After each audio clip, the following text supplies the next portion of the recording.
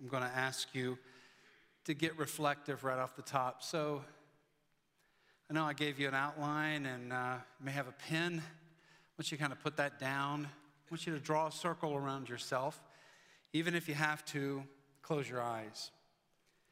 I'm going to ask you, what is the biggest challenge you're facing in your life right now?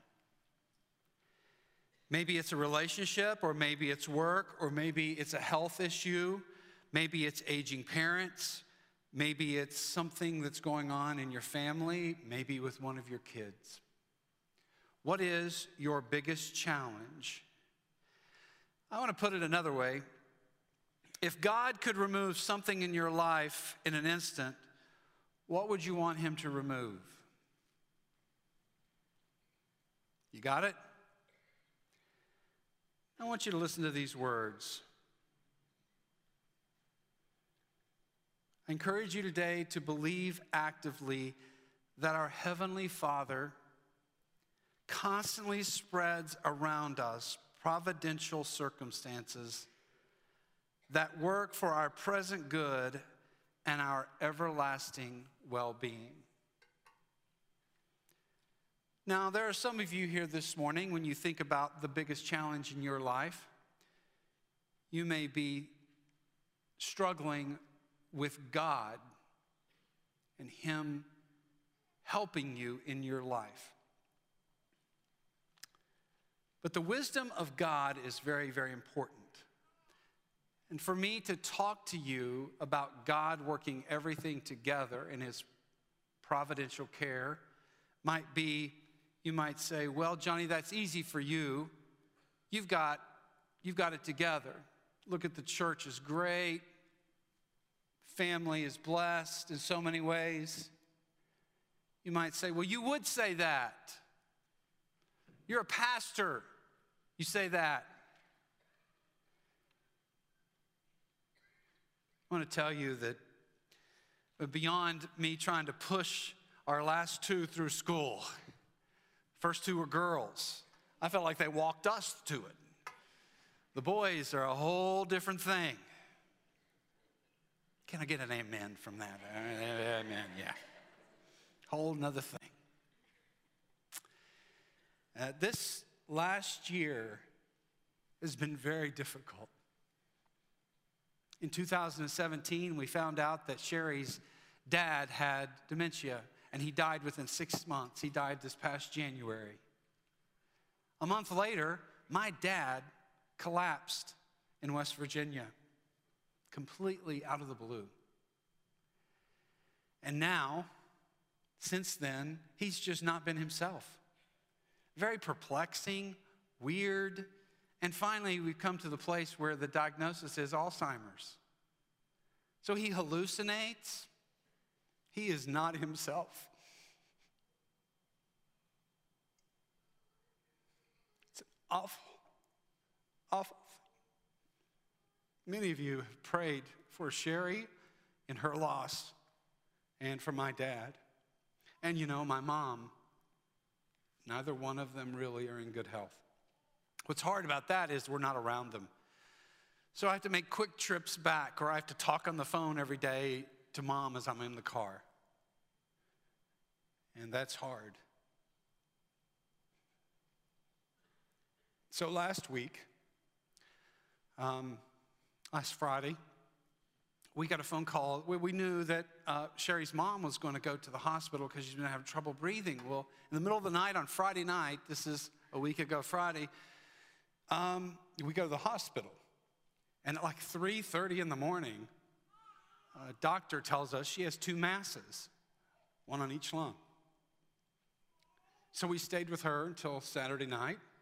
As Sherry and I both said, today is Fall Fest. Turn the page, move on, and trust God in the middle of this. And so last night, or yesterday afternoon, at 4 o'clock, we were called in with the oncologist, and the news wasn't good. It's not good. And moving forward, we don't know exactly what that will look like. But I want you to know, Sherry and I both are well, I'm above 50. I will not speak for her. Okay, so I'll just leave it at that. I have some wisdom, all right? But we have learned, and this is what I want to say to you today, because some of you might question what we're going to talk about today. You can trust in the wisdom of God. Listen to me. I mean, I wish I could speak to you just eye to eye right now. I want to say to you that God is good. God is good through it all. I also say to you that God is sovereign. God is in control, even when it seems like the whole world is spinning out of control, or your life and things may happen. Sherry, would you say that God is sovereign? Yes. And God is holy. He is perfect. And while we live in a fallen world where we can't hardly figure out how His perfection and how He is absolutely perfect. We know that He's separate. There's an otherness to God. I also come to you today to preach you this message, to say that God is all wise. And so I simply just ask this of you. What a difference would it make in your life if in the most difficult times we could believe that God is all wise? What difference would that make in your life? And how is it that we can learn to trust and rest in the wisdom of God? Because I think in the fallen world, we struggle with that when things happen. And for you students, you might not be dealing with what I'm dealing with. I'm dealing with 54-year-old stuff. I mean, I understand that. For you, it may be when things don't work out. You've wanted, you've tried, you thought, you dreamed, and then something doesn't work out. And you wonder, can I trust in God's wisdom? Because here's what I want to talk to you about. And what I'm asserting is this: that God brings about the best possible ends by the best possible means for the most possible people for the longest possible time. And you can trust Him. So I just want to kind of briefly talk to you, like, what is it we're talking about when you say God is all wise, and what is it that He has wisdom? What is that? What am I talking about? Berkhoff said just exactly kind of mirrors what I just said, and that is, this definition is that attribute of God whereby He produces the best possible results by the best possible means. That God, as Jordan talked about, when we talk about the real God, that God's not only sovereign, but He's also all wise, that He's working it together, even when things in life mess up, when other people mess up, and when we mess up. Here's what Webster says, and I only say this to try to help you understand what we're talking about when we talk about wisdom. Now listen to me, because I'm not trying to be boring right now. I'm really trying as hard as I can, all right? Anybody help me out here this morning? I'm trying as hard as I can to...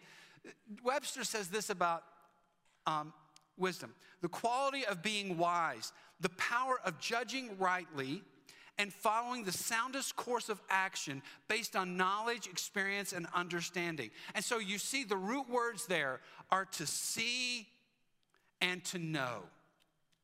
And so if it's this attribute whereby God produces the best possible results by the best possible means. And so this root word is to kind of see and to know.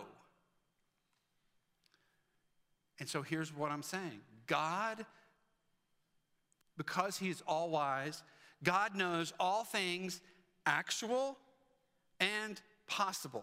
And we can't quite understand that. But this is who God is. And you might say, well, Johnny, where do you get that? Well, I look to 1 Timothy chapter 1, verse 17. where it says, now to the King eternal, immortal, invisible, the only God, be honor and glory forever and ever. Amen. Romans chapter 11, verse 33. Oh, the depths of the riches and wisdom and the knowledge of God. How unsearchable are his judgments and his paths beyond tracing and finding out. To say that God is all wise is to say that God knows everything and he sees everything and he's working together for good. From Tozer, we read, wisdom, among other things, is the ability to devise perfect ends and to achieve those ends by the most perfect means. Now listen, and it sees the end from the beginning. And this is what I want to encourage you to rest in. And that is that God is the only one. We don't know sometimes whether we're halfway through something. And I hear people say, boy, things couldn't get any worse. Yeah, they can. Yeah, they can. We don't know. But God knows, because God knows the end from the beginning, and he knows the beginning from the end. And so, how is it that God has revealed his wisdom to us? How is it that we know this about God? So I want you to know that today too. And I put this stuff in your outline. How is it that we know that God is all wise? How do you know that? Well, the first way is through creation. Just through stepping outside and going outside, you can see the wisdom of God. Psalm 19, verse 1. The heavens declare the glory of God. The skies proclaim the work of his hands. Day after day, they proclaim the work of his hands. And day after day, they pour forth speech. Night after night, they reveal knowledge. They have no speech. They use no words.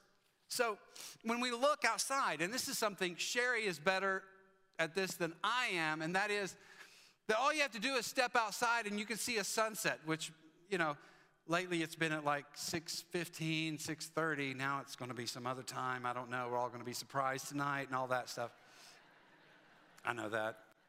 But when you think about the wisdom of God, you can just literally go outside, look at that sunset and go, man, God has worked everything. There was a lot of things that could have gone wrong. If our axis was off just barely, like a half a degree or a degree, then we'd either froze to death or we burn up.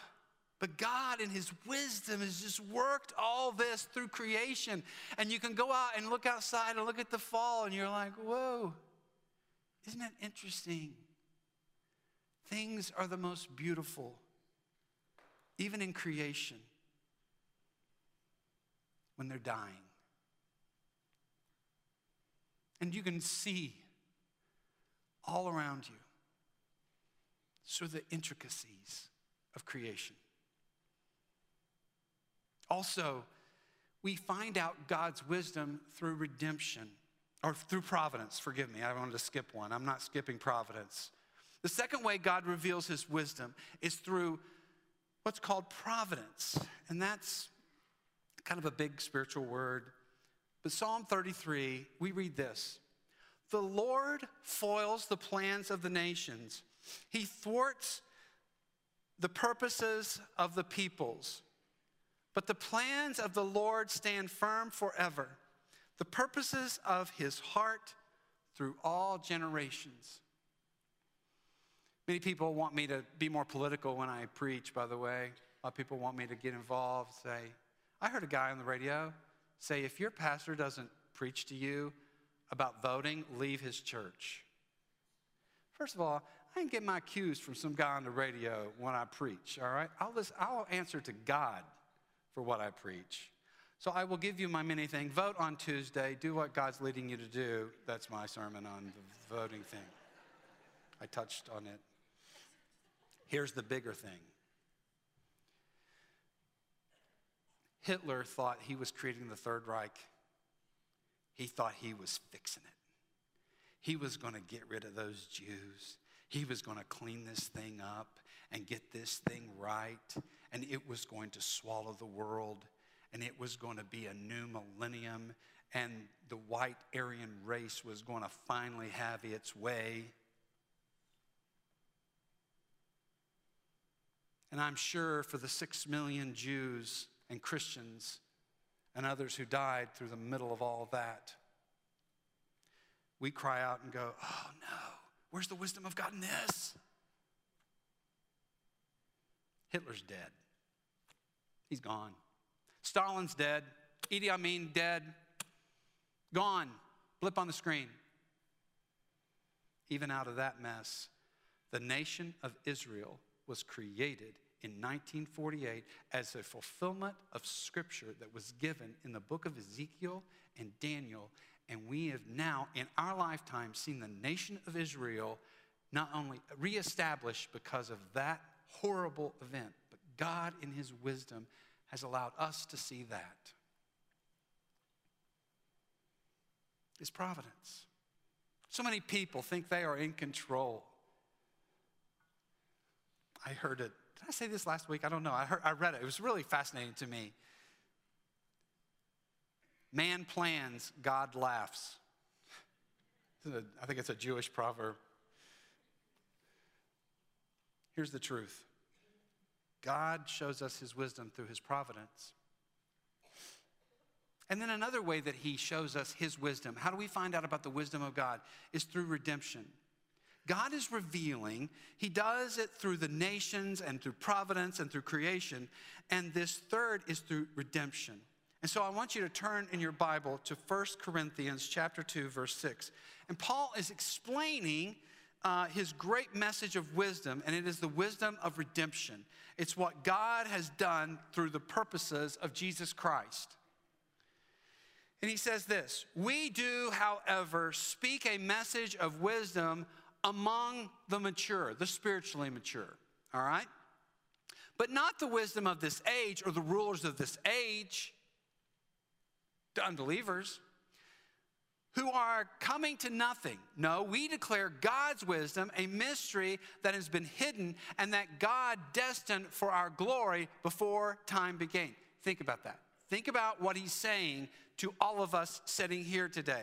There is a wisdom, there is a secret, there is a plan, there is a purpose, there is something that God is orchestrating, and Paul is going on, he's saying, none of the rulers of this age understand it. For if they had, they would have not crucified the Lord of glory. However, as it is written, what no eye has seen, what no ear has heard, and what no human mind has conceived, the things God has prepared for those who love him. These are the things God has revealed to us by the Spirit. And the Spirit searches all things, and even the deep things of God.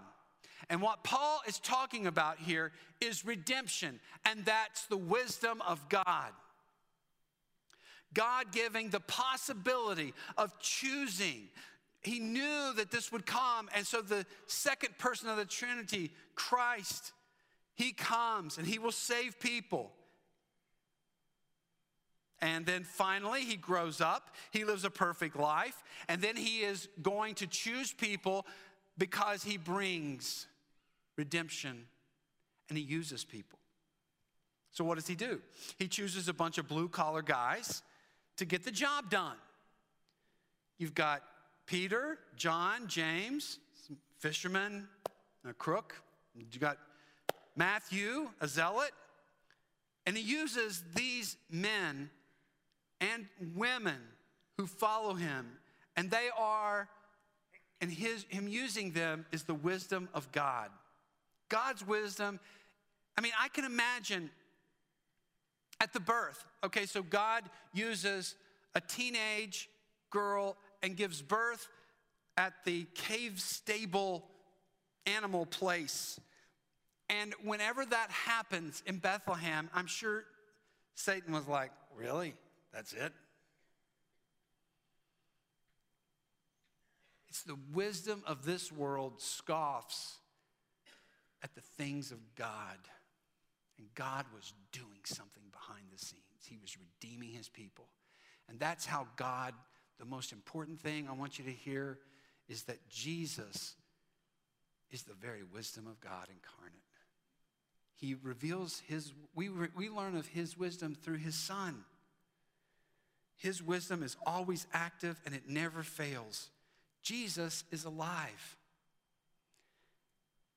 We learn his wisdom. So how do we respond to this? I mean, how is it in the time I have remaining, how is it that we learn to respond to what God is doing? He shows us through creation, through the providence that he's brought us all to this point here, and that he is redeeming his people, and that we know this, and we can have a relationship with Jesus because of this. How is it that we're supposed to act upon this? How do we respond to the wisdom of Almighty God?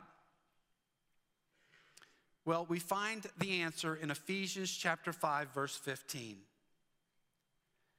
And there's just these very simple, what we must do to live wisely.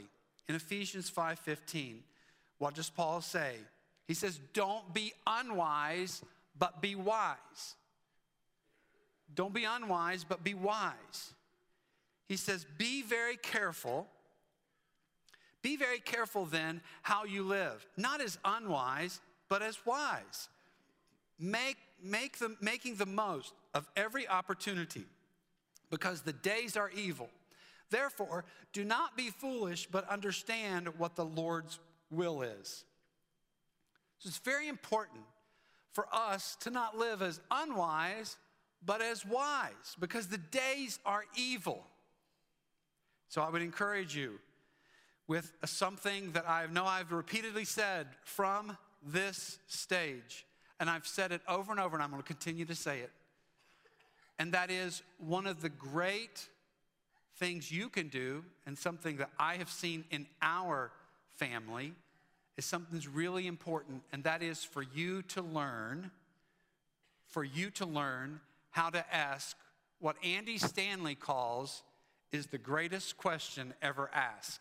Now, I want to be honest with you. I don't know if I agree with that. It sold a lot of books and everything, but it's a really good question to ask. The greatest question, he says, ever asked is, in a moment, what is the wise thing to do? So let's just use the illustration of like sports. Okay, so like Landon's a great runner right here, okay, really good runner. Runs long distances. So he's in the middle of the season. He's coming down to regionals, and he has a choice. He's going to go out, and he has a choice on what to eat. He's going to order from the menu. He's out. He's about to run in a couple of days, and he is sitting at the table. He's about to order, and he's got a choice. He can get the double Whopper with the French fries or the onion rings with, a Mountain Dew.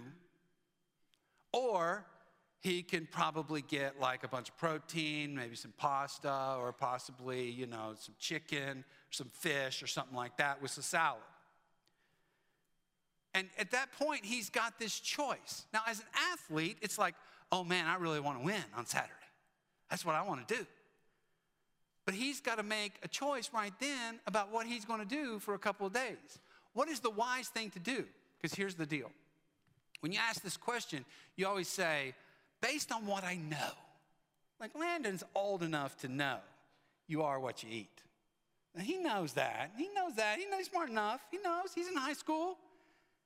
He knows what he's been told. He knows his coaches, his parents.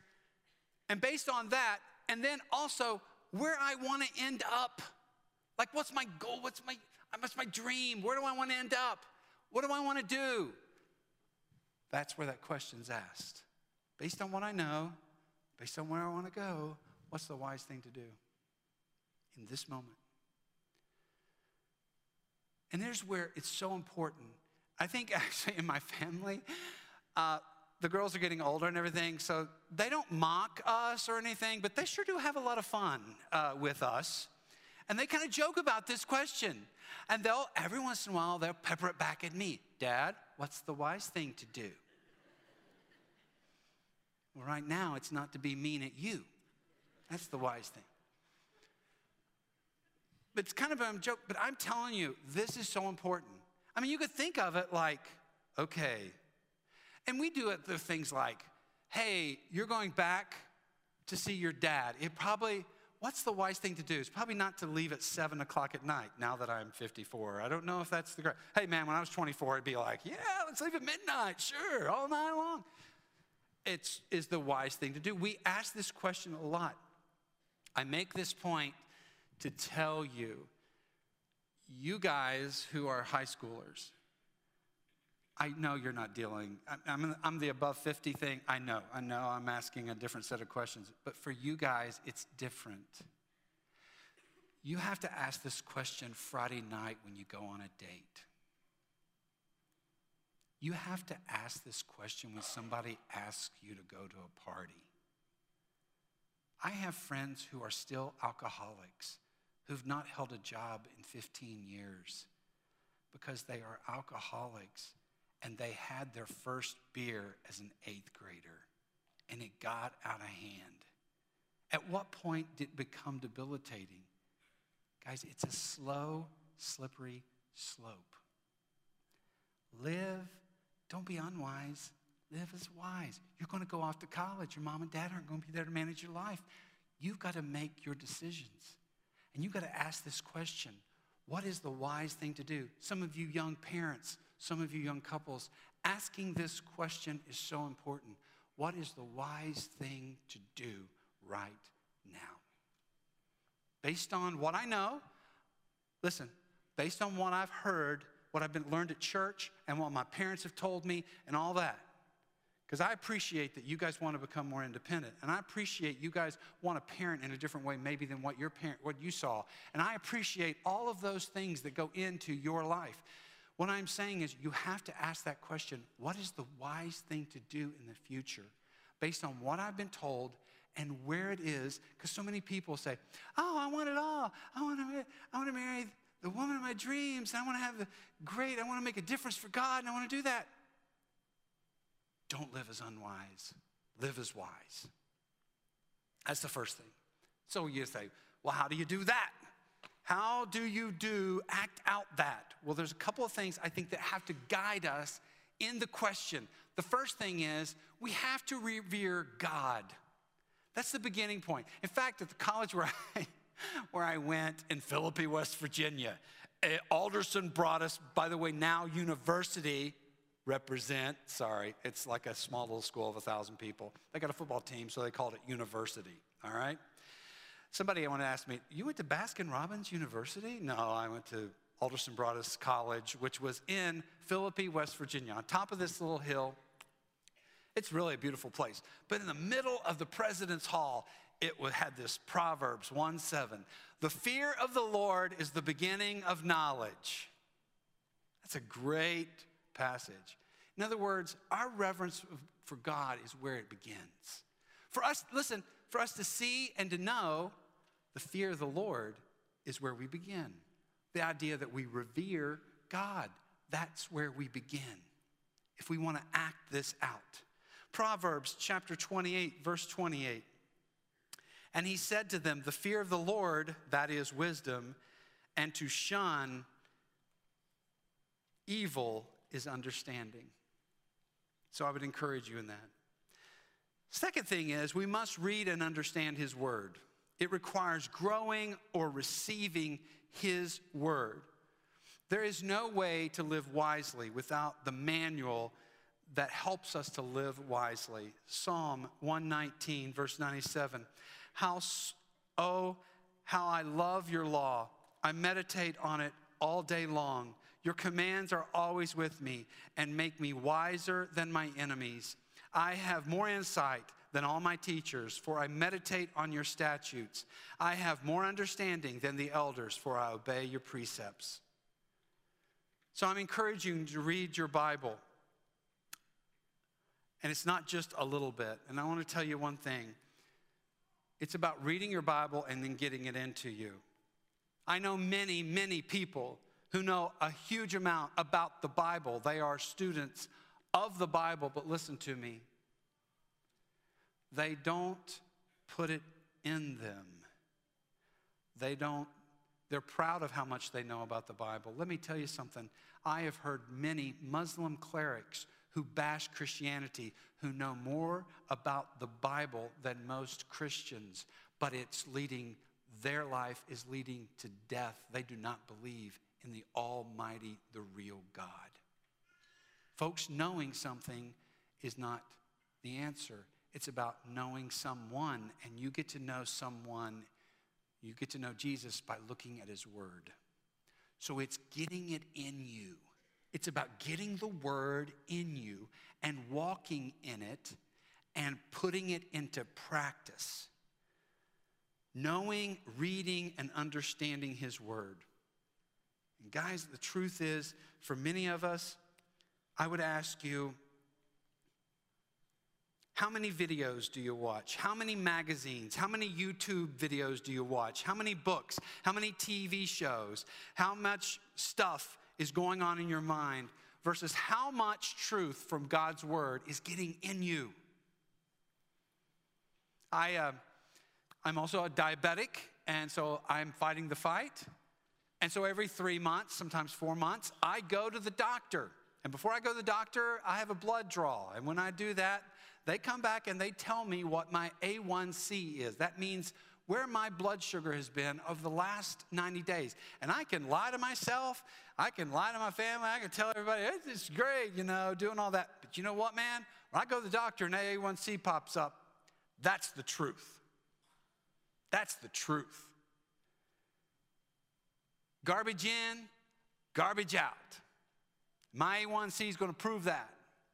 I want to encourage you, the word, understand his word. Don't just have a steady diet of what the world produces.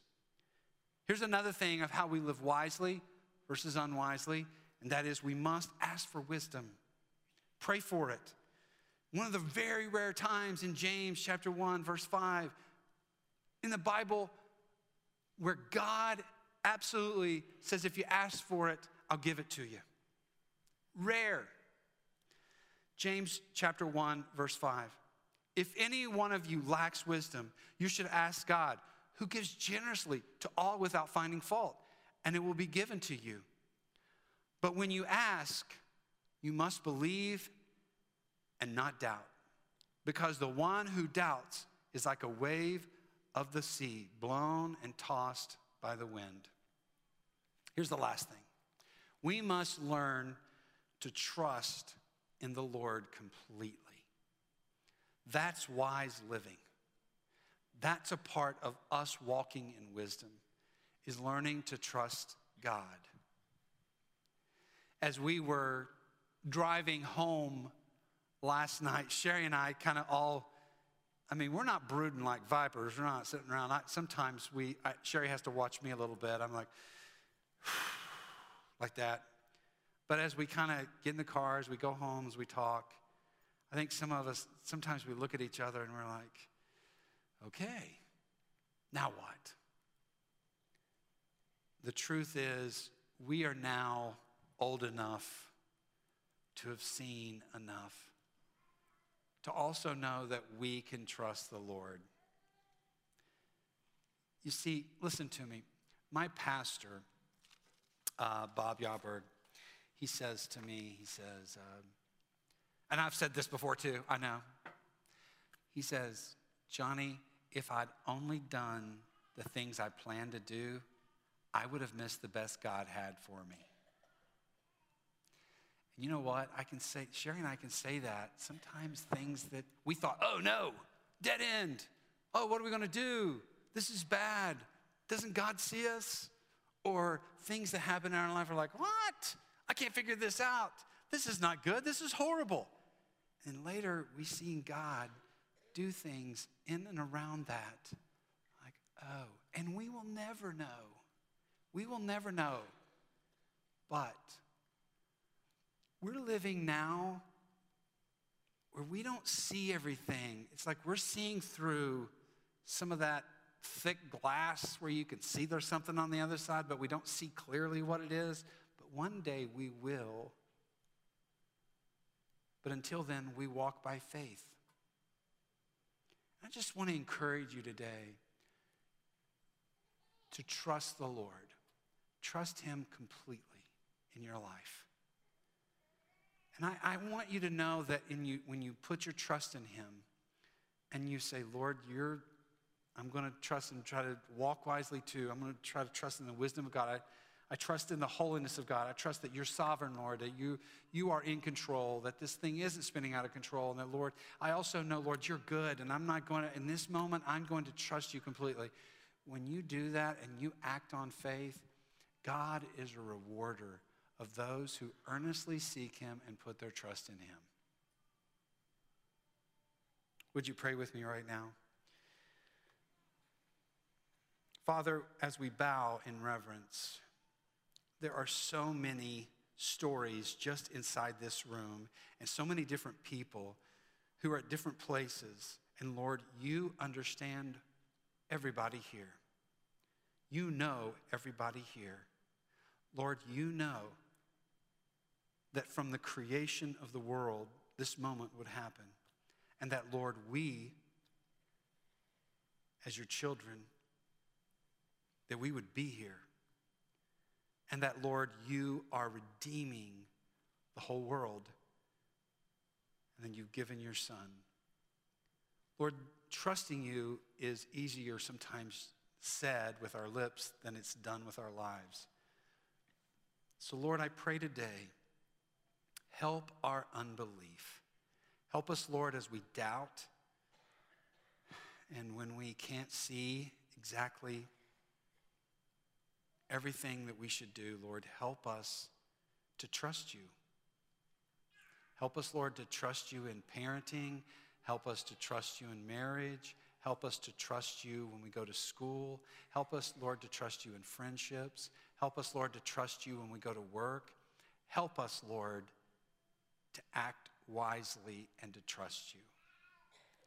And Father, I pray in the middle of that, as we continue to fix our eyes on you and to trust you more, that you would be not only glorified, but that you would show yourself glorious in our lives. Do something, Lord, among us that you would be glorified and that, Lord, you would be lifted high in each person here.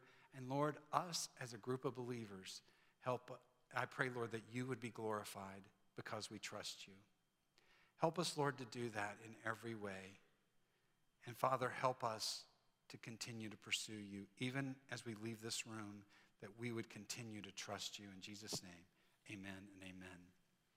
Well, this morning, while we were worshiping or while I was preaching, something might have been said or done that you would like to follow up and talk to somebody.